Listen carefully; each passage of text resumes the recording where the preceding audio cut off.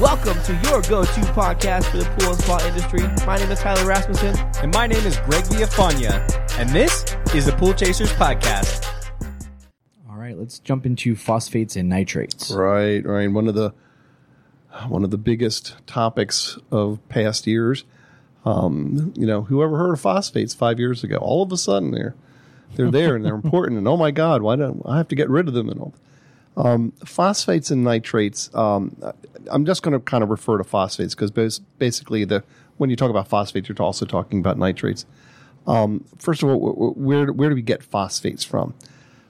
Phosphates are naturally occurring products as far as the whole, rain cycle is concerned. It rains, it gets into the ground, and the ground's fertilized.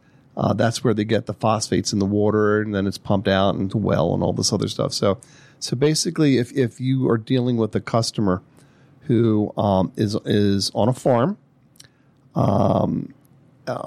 particularly dairy farms, has a lot of crop dusting going on, lives near a golf course, okay, or does a lot of fertilizing and landscaping around a pool, okay, the likelihood of there being phosphates in the water is high because maybe not so much, well, when it rains here, yeah, but phosphates get into pool water by runoff. It rains, it goes over the fertilizer that's in the ground, and then gets into the water. Sprinklers, that kind of thing, yeah.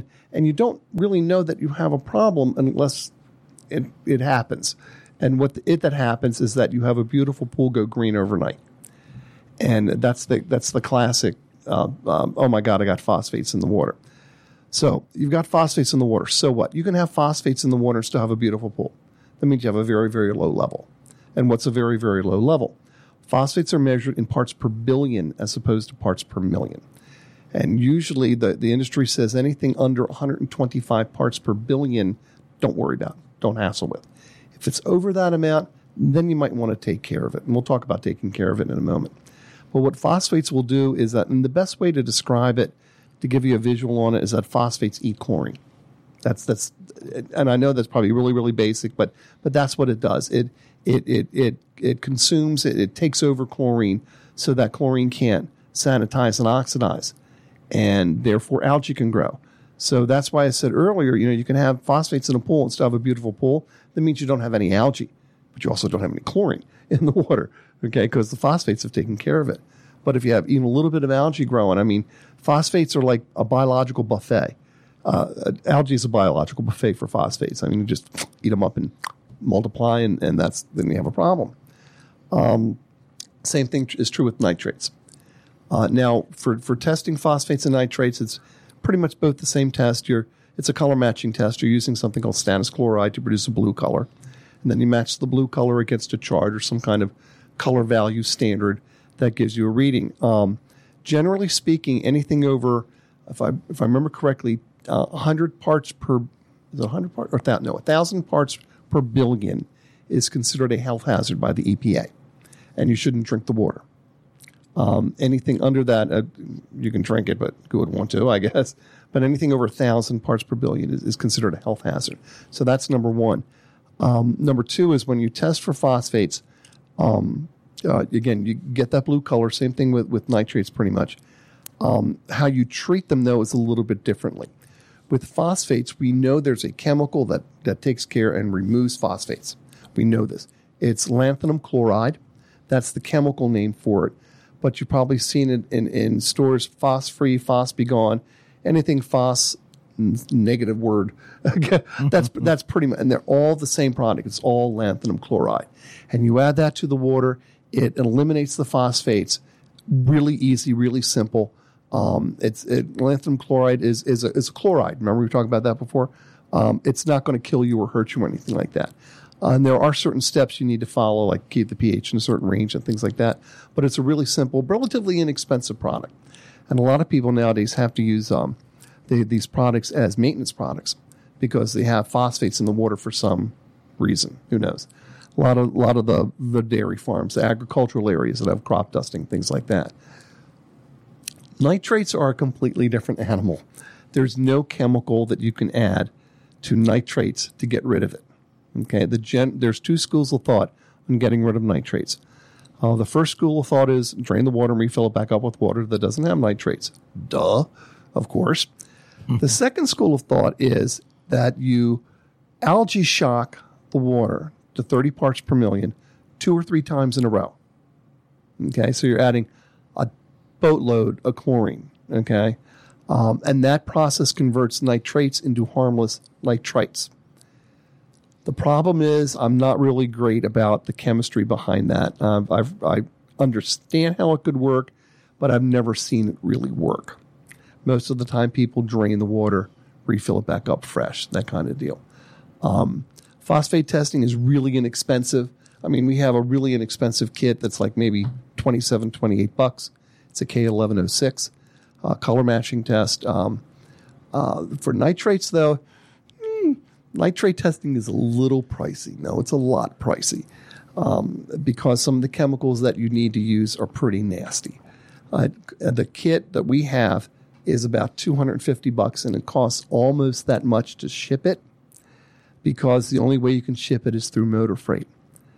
UPS won't take it, FedEx won't take it. Wow. And, yeah, so it's not that I discourage people because, I like to work and I like to be employed. But, I mentioned test strips. There are some nitrate test strips out there. I know Aquacheck makes a really good one. Those are the ones I have, yeah. Yeah, those are pricey too because of the nature of the beast. So it's not something you're going to buy every week, that kind of thing. I think it's like, I heard somebody say he paid $60 for a thing of 10 strips. Oh, actually, Mark gave those to me. Yeah, Really? They're Yeah. pretty expensive. Yeah, they're really Yeah, that's why I don't know. expensive, Yeah, that's why he's so hesitant about giving them up. Yeah, don't. Oh, you want these? Yeah. Oh, man. I'll give you a good price. No, but yeah, so the assumption is that if you have phosphates, you also have nitrates in the water, usually. Okay. But again, only if certain conditions come up do you really need to worry about it. The tests involved, there's no interferences involved with it. There's nothing that affects the test. It's pretty straightforward. So we're really, knock on wood, we're lucky about that. Yeah. Yeah. And why would you be having to test for any one of those? Because, testing for phosphates and nitrates is not something you do on a weekly basis. No, it's not something you do on a weekly. I would say if perfect example, you have your monsoon season here. Okay, it's rained heavy for a certain amount of time, and you know that runoff's going to get into the pool. Then that would be a really good time to test for phosphates around here because it's going to be in the ground. It's going to be, if they're fertilized, a heavily landscaped pool, high-end pool that has a lot of stuff around it, a lot of pools that have overhang plants, trees, palm trees, things like that. That's when I would test for it. Yeah. Out of control gardener. Out of control gardener, yes. That's And the blowing worst everything in the pool. and the worst ones is when you come to service the pool and the landscaper is mowing the lawn and all the grass clippings are going in the pool. That's the worst case scenario. That's when you want to actually commit suicide. Not suicide, but you want to kill the. Just give them the net. Be like, here, get this out. I'm going to go take a lunch. Yeah, exactly. We've also seen some really cool landscapers out here that we get there and they're actually like netting the pool. I'm like, oh my God. Wow, They use that's a good. blower. Yeah, hire that guy. Yeah. And they know how to use the Use a blower to blower. actually Yeah. blow the stuff off the top of the pool. Yeah. Pretty cool. Nice. Yeah, I've tried that. It's not very easy. I've heard a few mixed feelings on this, but when you add like phosphorus or PR10K is what we use, but if you add it to the water and it clouds up, does that mean that there's phosphates in the water, or is it? I've heard that No, what it means is it could be a lot. It could be part of the chemical process. And it's like when you add alkalinity, when you add bicarb to increase your alkalinity, sometimes the water will cloud up, but it eventually goes away. It's the same idea with these products. Yeah, it might cloud up initially, but then eventually it goes away. Yeah. Just so happens that there's a bunch of phosphates in that one. yeah, always. By the way, So it is a food for algae, right? absolutely, yeah, biological buffet, absolutely, yeah. The only other thing I want to talk about is algicides. Okay. So how they work, why you use them. The important thing to remember about that is that there is a difference between an algicide and an algistat. Okay, an algicide kills, like suicide. Okay, an algistat prevents. So most of these products do both. Some don't. So you have to really read the labeling appropriately. But algicides, when added as a maintenance product, will do just exactly that. It will kill any algae that comes in, and hopefully it's an algistat too, and will prevent formation of new algae. Because remember, with algicides, you want to get to the nucleus of the algae cell so that it can no longer replicate. So you're destroying its love life. Okay, that's pretty much it. That's how you kill algae. Okay, an algistat will prevent the growth of any additional algae that may be potentially forming in the body of water. So algicides, a good product if algae blooms are chronic at a pool or two or four or hundreds, whatever. How do you can test for algicides too. We have a couple test kits that will do that. But with algicides, it's one of those things. You think, I really don't care how much is in there as long as there's something in there kind of deal doing the job. So having a test that will give me a number is nice, but I want to know it's there. I want to make sure that there's something in there that's doing the job it's supposed to do. Yeah, and again, algae and chlorine work together very well. Algicide and chlorine work together very well. So you get that right, good marriage of the two products. You've got a good situation. What's your opinion on copper versus silver? Copper and silver are two of nature's most perfect algicides. Okay, that's how you describe them. Okay, I prefer copper because silver algicides are very, very expensive, number one. And I think copper does a better job as an algicide than silver does. Silver has limited biocidal properties. Copper doesn't. I mean, it just, boom, it goes in there and kills it. Now, in some cases, you can't use copper or silver algicides. You have to use what's called a polyquat-based algicide, non-foaming kind of algicide. And that's fine, too. But again, we have test kits that will test that. In what cases would you need to use that as opposed to copper and silver? If you already have copper in the water for some particular reason, okay, like if your source water's from a well and you're adding copper into copper, and you have a pool that's heated and using a copper heating element, and the water's out of balance, so it's leaching copper into the water, you've just created Copper City. And it turns purple?